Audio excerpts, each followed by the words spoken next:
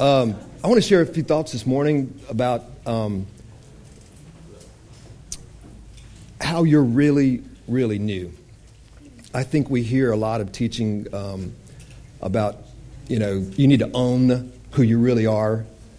And most of the time when you hear that, they're talking about, own your sins, own your flesh, own the bad stuff you do, get real.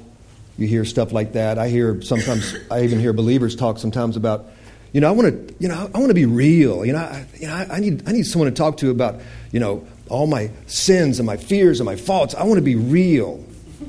And that's not a bad thing at all, to have believers, brothers and sisters, sharing their faults one with another, praying for one another. The Scripture says that we may be healed, that the real you might be manifested, and that the mind might be renewed to see who we really are. But there's something very, very wrong when we hear teaching that says that the real you, the real you, has got problems and has got sin and has got an evil heart, and God needs to deal with you, and you need to deal with your sin. You need to deal with it.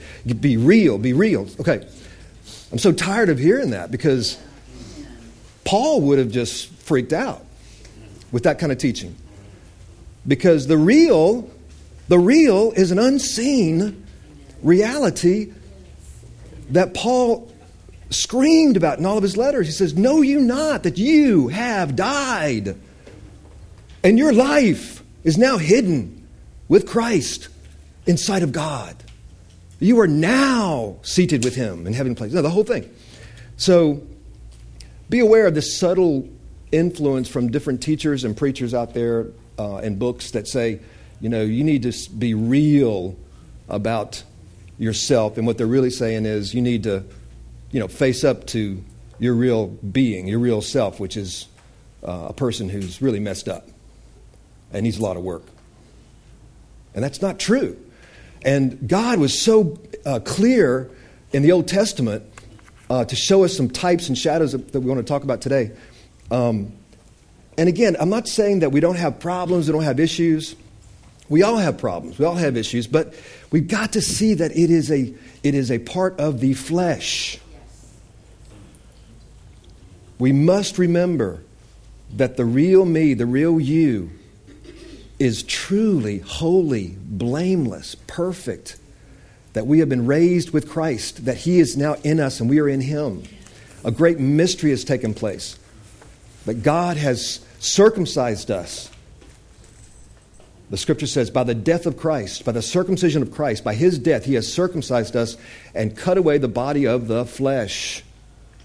We have been released from this creation. It is a spiritual reality. This is what Clark is saying. I love what Clark said last Sunday, and he's going to continue this Sunday. The verses that talk about in the Corinthian letter that who can know the thoughts of God but the Spirit of God? See, the natural man thinks the things of the Spirit are foolishness. The natural man will default to the seen. The natural man will default to what he sees, and if he sees a person sinning, then he says that person is a sinner. It takes a spiritual mind to say, yeah, he may be sinning now, but he's not a sinner because he's a new creation. And there's a reality that I cannot see, but there's a being inside that earthen vessel that is perfect and holy and blameless because Jesus made it so. Yes. Otherwise, it couldn't be joined to us. But the natural man defaults to the seen, but the spiritual man defaults to the unseen. Paul says, look not on that which is seen, but that which is unseen. And part of our battle, our struggle, is to remember the unseen. Remember the truth of what God has revealed to us about what Jesus did. And when we remind ourselves of this truth, awesome things happen on the inside of us. See, that's why Paul had that experience where he couldn't tell whether he was in the body or out of the body. Remember that? He wrote that for us. He goes, I had an experience with God, and I couldn't tell if I was in the body or out of the body, in the body or out of the body. And he saw when he was out of the body, he didn't know if he was actually out of the body or if it was God supernaturally let him experience what it's like to be outside the body. That's why he said, I wasn't sure if I was actually out of the body or just God made me feel like I was out of the body. But when he was out of the body, Paul said he saw all this so clearly that it confirmed everything that he was teaching, that the Lord was revealing about the new creation. That's why, see, this thing is very mystical. This thing is very spiritual. The natural man does not understand these things. And in our flesh, we tend to want to grasp the natural, the seen, the practical. It's not practical for Jesus to say, you must eat my flesh and drink my blood. That's not practical. And yet his words are spirit and they are life. And many walked away and followed him no more because they couldn't hear words of spirit and life. See? You got to ask yourself, do I really want the truth or do I want to just play religious games? I mean, do I really want the truth or do I want to just be a good person? And I don't think there's nobody in this class that wants to just be a good person. I mean, this is an awesome class. This whole church is awesome in that people are seeking truth. But I'm telling you, you got to be willing to hear something from God that is strange. Listen. Eye has not seen, ear has not heard, nor has it entered into the mind of man what God has prepared for those who love him. This mystery is great, Paul says. You've got to be prepared to hear something very otherworldly. The scripture says this is not of the world. This gospel is not from this earth. It's not from this world. It is from heaven. It is. That's why the scripture says you must have the Spirit of God, because who can know the thoughts of God unless the Spirit tell you what God is thinking and how he sees things. See? And to me it's so exciting because God has done something that no other man could do. And he's done it for us. And all we have to do is see it and experience it by simply seeing it and never forget it. You know, that's the whole thing. The two wings of the great eagle of the Holy Spirit is to reveal and to remind. To reveal and remind. And so as things are revealed to us, don't forget to let the Spirit remind us of those things. As the scripture says, the Spirit shall come and remind us of all that he's taught us. Because a revelation doesn't help if we don't remember it. That's why it's the two wings of the same eagle. The Holy Spirit is sent to reveal and to remind us of what Jesus did. So I just want to look at a few things that from a very awesome scene when the Israelis crossed the river of Jordan. God had them do something when they crossed Jordan to go into the promised land that was pretty cool. It's one of the many pictures he has in the Old Testament to build our faith in this revelation of the mystery of Christ and his death and his resurrection. So let's take a look at that briefly, and we'll see where we go from there. I guess my main heart this morning, the main thing in my heart this morning is to encourage us to see like your daddy sees. You know, I shared a few months back in the church about how we need to put on daddy's glasses. Put on your dad's glasses and see as he sees. He wants us to see as he sees. Because if we don't see as he sees, we will see as the world sees us. You will adopt a worldly view of who you are as opposed to what God has said. So that's why the Israelis that went into the promised land, the 12 spies that were sent in there, 10 said, we are like grasshoppers in their sight. They see us as grasshoppers. We are adopting the view of the giants. We can't win this. Joshua and Caleb said, no, we're not grasshoppers. We are the sons of God, and the Lord is with us. They are bread for us. They saw from God's perspective, and guess who got into the promised land? Joshua and Caleb and the next generation of Israelis. You know what I love this verse. I can't remember where it is. We could Google it and find it or use the Strong's Concordance. But an awesome verse where God spoke to this generation that would not go into the promised land because they said, you know, we're like grasshoppers and the giants are bigger than God. And God said to that generation, he said, I will bring your children in, but you won't go in. I will bring your children in. the ones who have no knowledge of good or evil. Cool phrase. God says, I will bring your children in who have no knowledge of good or evil. They're immature. They're not eating off that tree of the knowledge of good and evil, of right and wrong. They've moved. They're like children, like to be as a child, such as the kingdom of heaven is what he was saying. They will trust me because they're not bogged down with knowledge of good and evil and rationalizing everything, but they're, as children, I will bring them in. And the ones that you said would be prey, P-R-E-Y, a prey in the promised land, I'll bring them in, and they'll inherit it. There's so much meaning in that verse, because what God is saying there is that to become childlike and trusting and not be bogged down with the natural way of looking at things, which comes from that tree of the knowledge of good and evil, we can see who we really are in God by the Spirit and live by the tree of life and not the tree of the knowledge of good and evil, if that makes any sense. But I love that verse. It's very deep in meaning as God says, I'll bring your children in, the ones you said would die. You know, I've heard sometimes people say, you can't teach this grace to children in the faith. You can't teach this grace to young believers. They need to have the law. They need to have, they have some rules. This is stuff for the mature believers get the grace. No. God says, the ones that you think will be a prey, P-R-E-Y, a prey to the grace message, I'll bring them in. Those who have no knowledge of good and evil. Because they see Christ as their all, in all. Isn't that awesome? It's so cool. Okay. Lord, we just pray that in the next few minutes that the Holy Spirit would open our eyes to things perhaps we haven't really seen, or just remind us of things we have already seen. Be with Clark this morning, Lord, as he opens the Scriptures even more about the things that are freely given to us by the Spirit. These things the Spirit has come to show us and reveal to us. Let us not be afraid to believe something wonderful, something even strange and otherworldly. Let us not be afraid to receive the words that are spirit and life. For this is not like religion. This is God. And your ways, Lord, are not our ways. As high as the heavens are above the earth, so are your ways different from our ways. Only the Spirit can show us the awesome work that you accomplished in Christ. Help us, Lord, by the Spirit of God to see these things. Encourage my brothers and sisters to see.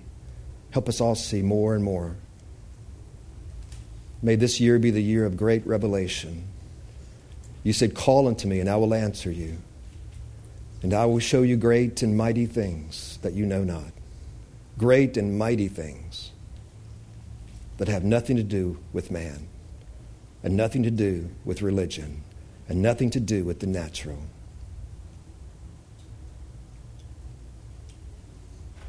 But everything to do with heaven and heaven's ways and God's ways. Help us flip the switch, Lord, to the spiritual reality. Amen. Let's take a look at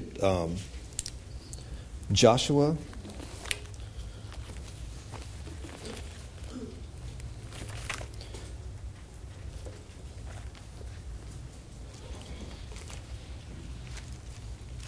Book of Joshua, which is right after Deuteronomy in the Old Testament, right after the first 5 books of the Scripture. Joshua chapter 4.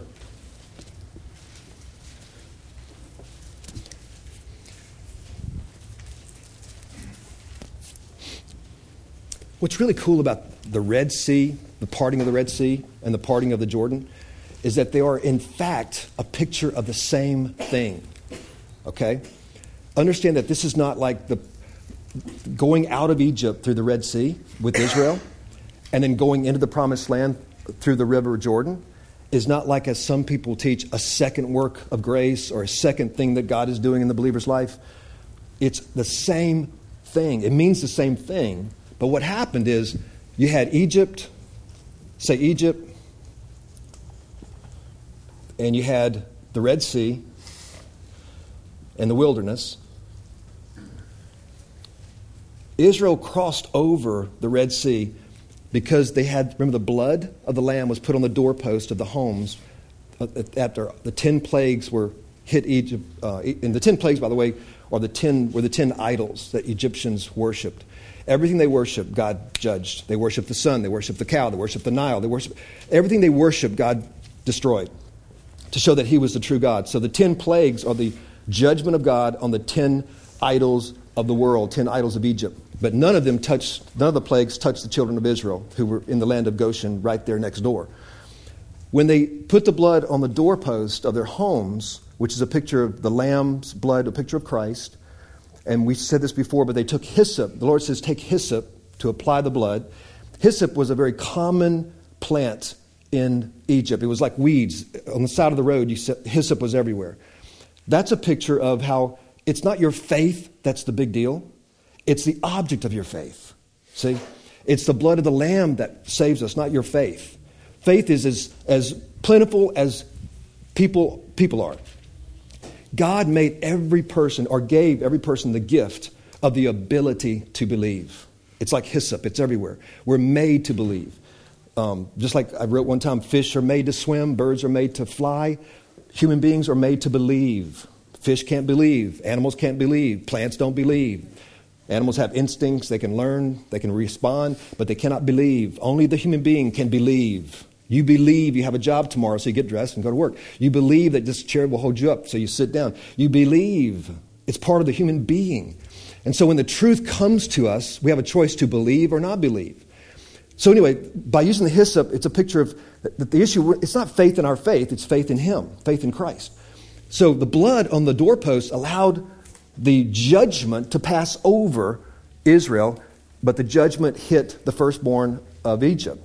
The word Passover actually means, it's a reference to judgment.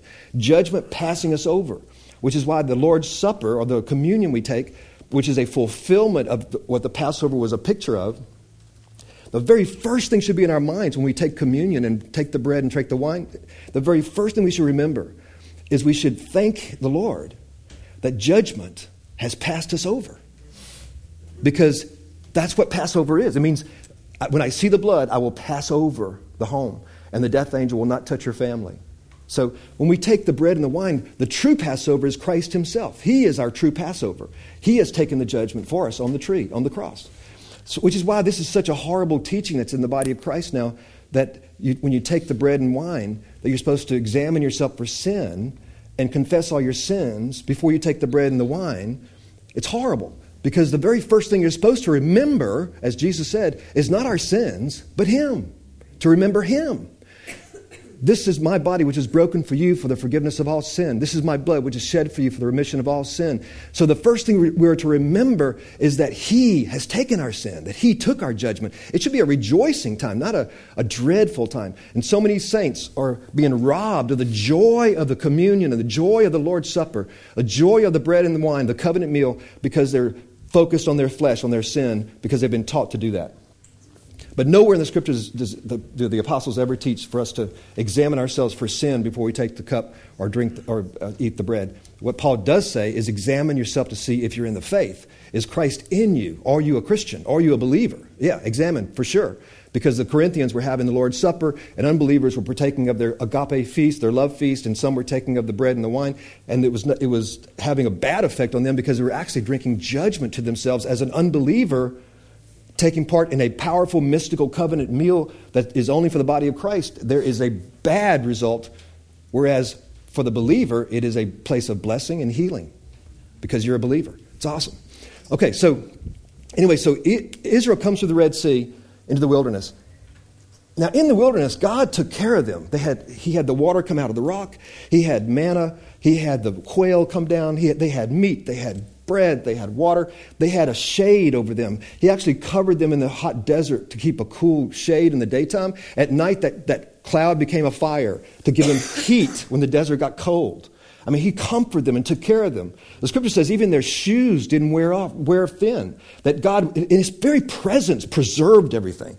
It's like His presence fed them and led them and guided them. So in a sense, they were in the promised land even here You see that? Because they were with God. Because God is the essence of the promised land. He is the promised land in essence. So even though it was the wilderness, it was a wilderness with God. And any wilderness with God is a promised land. I mean, you have every need met. You know what I'm saying? So what this symbolizes is a time of renewal of the mind, because God said, I could have taken them directly from here to the promised land here. But he said he was afraid they would see war and be discouraged. They would see battles and they would be discouraged. They weren't ready to see what they should see. So he had them come here, but it wasn't 40 years. The 40 years only came after they didn't believe. See, this was only going to be a short journey through the wilderness as he was confirming his faithfulness on their way to the promised land, see? Now, had they gone in when the spies were sent in, here's Jordan. Of course, this is up here now north, but say this is the desert. And here's Israel. Now here's the Jordan. Imagine these two rivers and push them together into one. In God's mind, crossing the Red Sea into the wilderness and crossing the Jordan into the promised land was like one river. It was one event. And the one event was the death of Jesus. You see that? It's actually one. It's like if we could bring the two rivers together. This is a parable, and parables are not perfect in terms of, locations of rivers and stuff. But when you see it in the Spirit, you go, oh my gosh. So what happened is that when God brought them over the Jordan, there's no mistake that it was John the Baptist chose the Jordan River to begin his ministry. And that's where Jesus was baptized, in the Jordan River. It's a picture of the new kingdom that was coming, the new realm. Now, some people teach that the promised land is heaven. That when we die, we go to the promised land. They even sing songs about, one day we'll go to the promised land, we'll be in heaven. But saints, there are no giants in heaven to fight. This is not heaven. This is what you have now in Christ. Your inheritance. It's the reality of who you are now in Christ. But there are giants in the land. And the giants are the flesh, the world, and the devil. Those three things. The satanic powers, demonic powers, the world, the spirit of the world, and the power of sin in the flesh. We must separate ourselves from those things and see who we really are in this promised land. See, that's what I'm trying to say. This promised land is a land filled with milk and honey. God says, I have given it to you. Put your foot on it and possess it. I am with you, okay? Now, the way that they won the first battle, as we know, Jericho, they simply went around the walls 7 times and shouted, and then the walls fell, because God was speaking about a rest, that He would fight our battles for us if we learn His way of fighting. But before we get to that, I want to share this real briefly. Look, if you would, to Joshua chapter 4.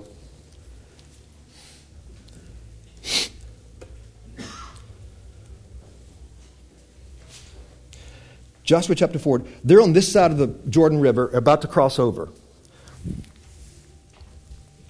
And verse 1, chapter 4, verse 1. Now it came about when all the nation had finished crossing the Jordan, that the Lord spoke to Joshua saying, this actually, chapter 4, verse 1 is when they've already crossed over. Let's back up a little bit.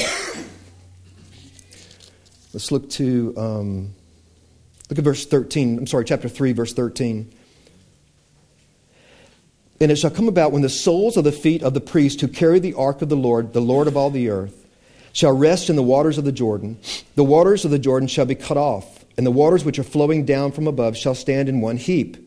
So it came about when the people set out from their tents to cross the Jordan with the priests, carrying the ark of the covenant before the people, and when those who carried the ark came into the Jordan, and the feet of the priests carrying the ark were dipped in the edge of the water, for the Jordan overflows all its banks all the days of harvest, that the waters which were flowing down from above stood and rose up in one heap a great distance away, at Adam, the city that is beside Zarethan. And those which were flowing down toward the sea of the Arabah, the salt sea, were completely cut off. So the people crossed opposite Jericho.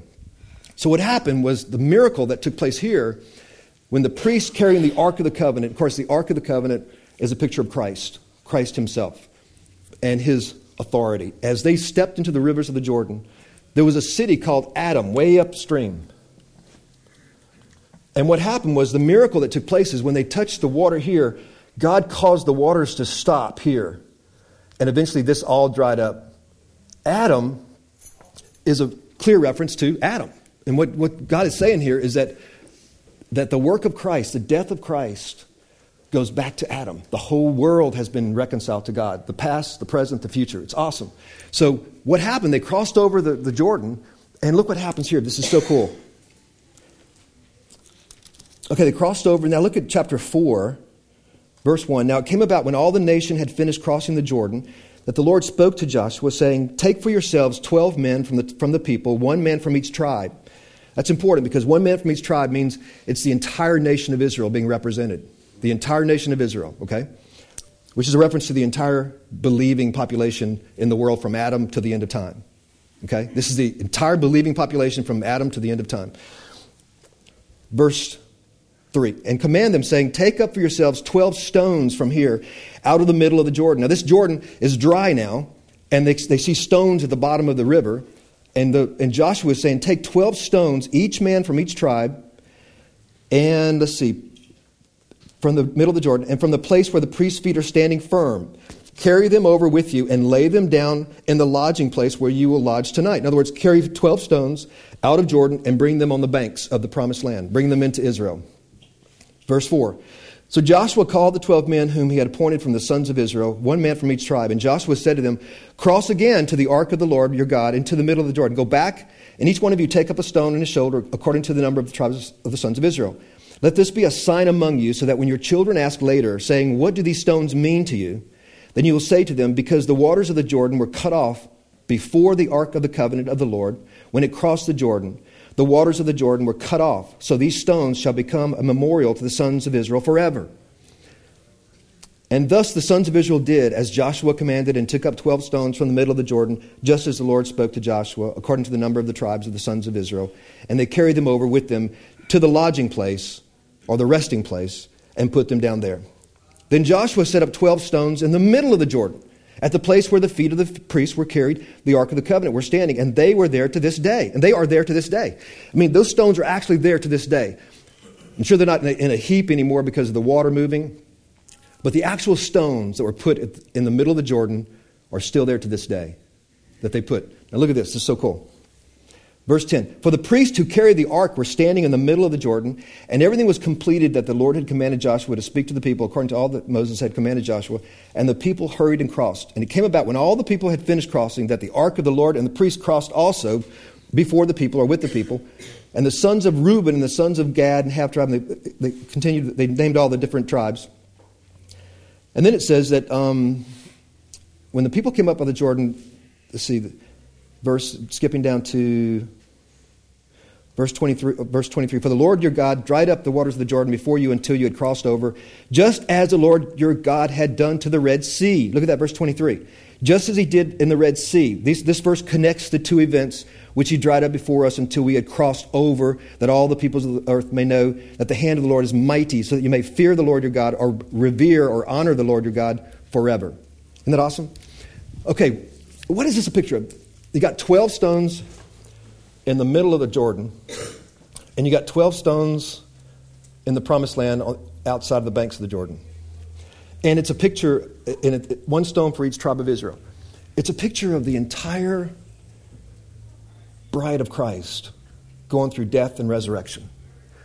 God does not want us to live anymore from this perspective before we crossed over. Any more than he wants us to live anymore from this perspective before we crossed over here. Those 12 stones that are on the banks of the new promised land is the new man. It's the new creation. Look how God went to great extreme to teach us that you really have died. It's the bottom of the Jordan. The very river that John the Baptist used to immerse people in to show death, burial, and resurrection. And that we really are on the banks of the promised land now.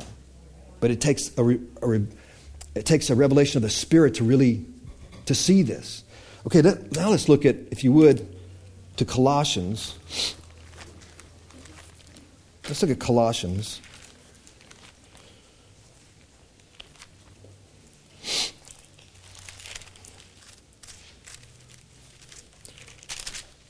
If you would, Colossians chapter 2.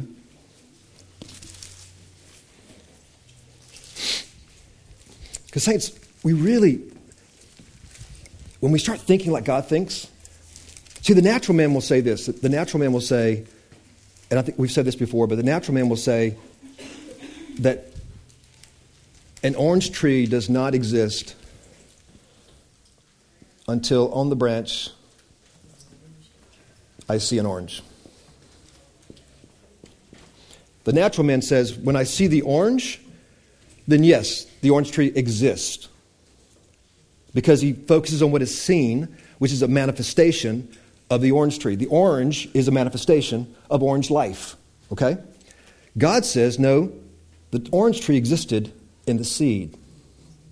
The seed, which is in the invisible orange tree, is inside the seed. So what God wants us to do is live in the reality of the unseen, seeing that we are, who He says we are. Now, it may take time for the orange to be manifested because faith to faith, glory to glory, faith with patience inherits the promises. It takes time for the mind to be renewed so that life is manifested and we see more and more of who we really are in Him manifested. But the real you has happened the moment you were born again. Look at this. Look what happened the moment you were born again. The moment you were born of the Spirit. Look at Colossians chapter 2. Look at verse 6, I guess. Chapter 2, verse 6. I think Clark even read some of this last Sunday. It's so powerful. Verse 6, chapter 2, verse 6. As you therefore have received Christ, Jesus the Lord, so walk in Him, having been firmly rooted and now being built up in Him, established in your faith, just as you were instructed, overflowing with gratitude. See to it that no one takes you captive through philosophy and empty deception, according to the tradition of men, according to the elementary principles of the world, rather than according to Christ. See, the view that you're not really holy, that holiness is a process, is wrong. Or that you're really not sanctified, that sanctification is a process, is wrong. The Scripture is clear that we have been sanctified, past tense, that we are holy now and blameless now, past tense, that God has done something so awesome to make us holy, otherwise He could not be joined to us, and we to Him. A new creation has come. Now there is a progressive manifestation of that holiness. There is a progressive manifestation of that sanctification. Yes, that's the orange that's coming on the limb, but the tree exists. If there was no tree, there would be no orange. The very fact that you're getting that fruit is coming forth means that you are in the Spirit and in Christ. And if Christ be in you, you're not in the flesh. And you are holy and blameless and beyond reproach, the Scripture says. This is what the good news is all about. God did an awesome work in bringing us through death and resurrection so that we are living in Him and He in us. Know you not, Paul says, that you have died and your life is now hidden with Christ in God. Amen. See, that's your spirit inside is leaping right now. You're saying yes, yes. See, that's what we have to feed and be encouraged by. Don't be discouraged by those who say, no, the real you is, the screw up that messed up last week. No, we all screw up and we all mess up. We all make bad decisions, but that's not the real you. That's why the moment you leave your body, I say this all the time, but the moment you leave your body, when you die, when the body dies, because you'll never die. Jesus said you'll never die. You've already passed from death and into life. You as a person will never die. You have eternal life now. You are now in life now. You'll never die. Just like Jesus said, you'll never die. But your body will. My body will die. When your body dies, the real you will be absent from the body and present with the Lord with exceeding joy, unspeakable glory. Why? Because of who you are now. Yes. Now. Which that's why you walk by faith in this reality, even though we don't see ourselves manifesting perfectly who we really are. Because in this body, we see in part, we prophesy in part, we manifest in part. Because we're working through brains and tissue and bodies of this creation. But you are not of this creation anymore. You once were from below, you are now from above. It's awesome. This is the reality of the new creation. The new creation is real. It's so real. God sees the new creation more real than the physical. He recognizes you as a new creation more than He recognizes the body. Flesh and blood will not inherit the kingdom of God. God doesn't have any relationship with you in the flesh. He relates to you as Jacob, not as Esau. He relates to you as Israel, your true name, not Esau. That's not who you are. Your old man, are 12 stones at the bottom of the Jordan River. And your new is 12 stones in the promised land on the banks where you lodge and rest. And the land filled with milk and honey. You see it? All right, look at this. This is so cool. Look at verse 8. Or verse 9. For in him all the fullness of deity dwells in bodily form. And in him you have been made complete. See, why is Paul saying this? Because people were nipping at the Christians' belief that they were really complete. So he starts off with Christ, and he says, Christ, that man, the Son of the living God, all the fullness of God dwelt bodily in him. And what he did for you was to put you in him, and now you are also complete in him. See what Paul's saying? And in him you have been made complete. Verse 10, and he is the head over all rule and all authority. So don't listen to any other word that says you're not complete in him, because you are. And there's no rule or no authority above him. Look at verse 11. And in him you were also circumcised with a circumcision made without hands, in the removal of the body of the flesh by the circumcision of Christ. This is a great mystery. This is, eye has not seen, ear has not heard, nor has it entered into the mind of man what God has done, as prepared for those who love him, those who respond to this awesome truth. They can see it, just as you and I here, and the inner man is here, both soul and spirit. The inner man, the invisible. This is the visible. This is the invisible. God, by the death of Christ, through your faith in Jesus, when he died on the tree, he took on flesh and blood so that he could put an end to sin in the body, the scripture says. That he could cut the body away from us. His body, Hebrews 10 says, was actually the true veil. The veil was a picture of the body of Christ. When he died on the tree, when he died on the cross, when he says it is finished and died, the veil was rent in the middle. The moment he lost his life on earth, when he died, the veil was rent in half so that we could pass over to the Holy of Holies. This person, when you believe what happens, God repeats what happened on the cross in time and space, because he offered himself up by the eternal Spirit for Adam all the way to the end of time. But when you believe in time and space, an awesome miracle takes place, a mystery takes place. He cuts away the body of the flesh, and you pass over into the kingdom of the beloved Son. And that's the real you. Look at this. This is so awesome. For we have been translated, past tense, from the kingdom of this darkness into the kingdom of the beloved Son.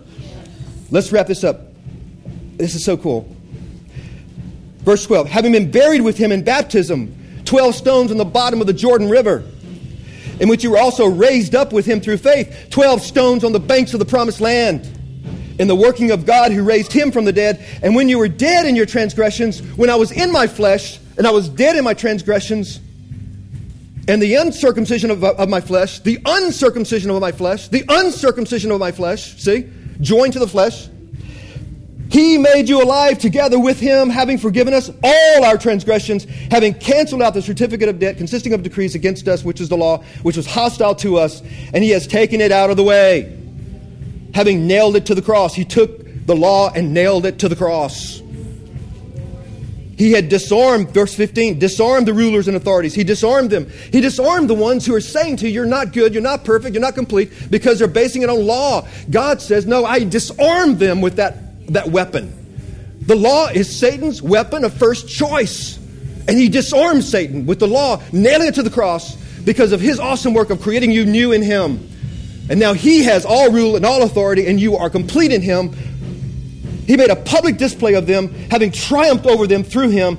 Therefore, let no one act as your judge in regard to food or drink or in respect to a festival or a new moon or the Sabbath day. All these rules and laws, things which were a shadow of what is to come. For the substance belongs to Christ. Isn't that awesome?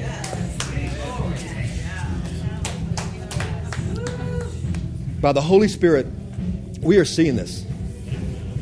Only the Spirit can show us the thoughts of God.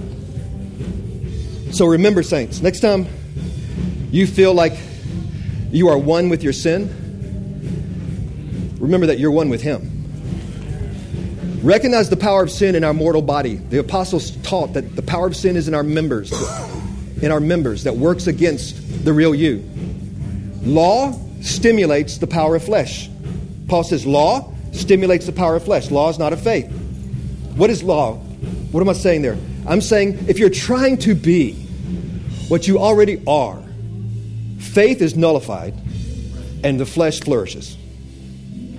If you're trying to be what you already are, there's no faith in that, flesh will flourish. The power of sin will flourish. It's stimulated, actually. It's stimulated. But if you believe what he has done, out of your innermost being, Jesus said, rivers of living water will flow from the new you. And those waters will be the power of the Spirit to put to death the deeds of the body. That's the life. As you received him, walk in him the same way. You received him by simple faith, by grace through faith. Every day we walk by grace through faith. As you received him, walk in him, being rooted and grounded in the reality of the seed, letting the roots go down deep, the reality of the unseen, and being built up in him that we might bear much fruit in this rest. 12 stones at the bottom of the Jordan, that's you. 12 stones at the bottom, on the promised land, that's you. That's us. No, you're not. You have died, and your life has been hidden with Christ in God. I got to read this one more, real quick.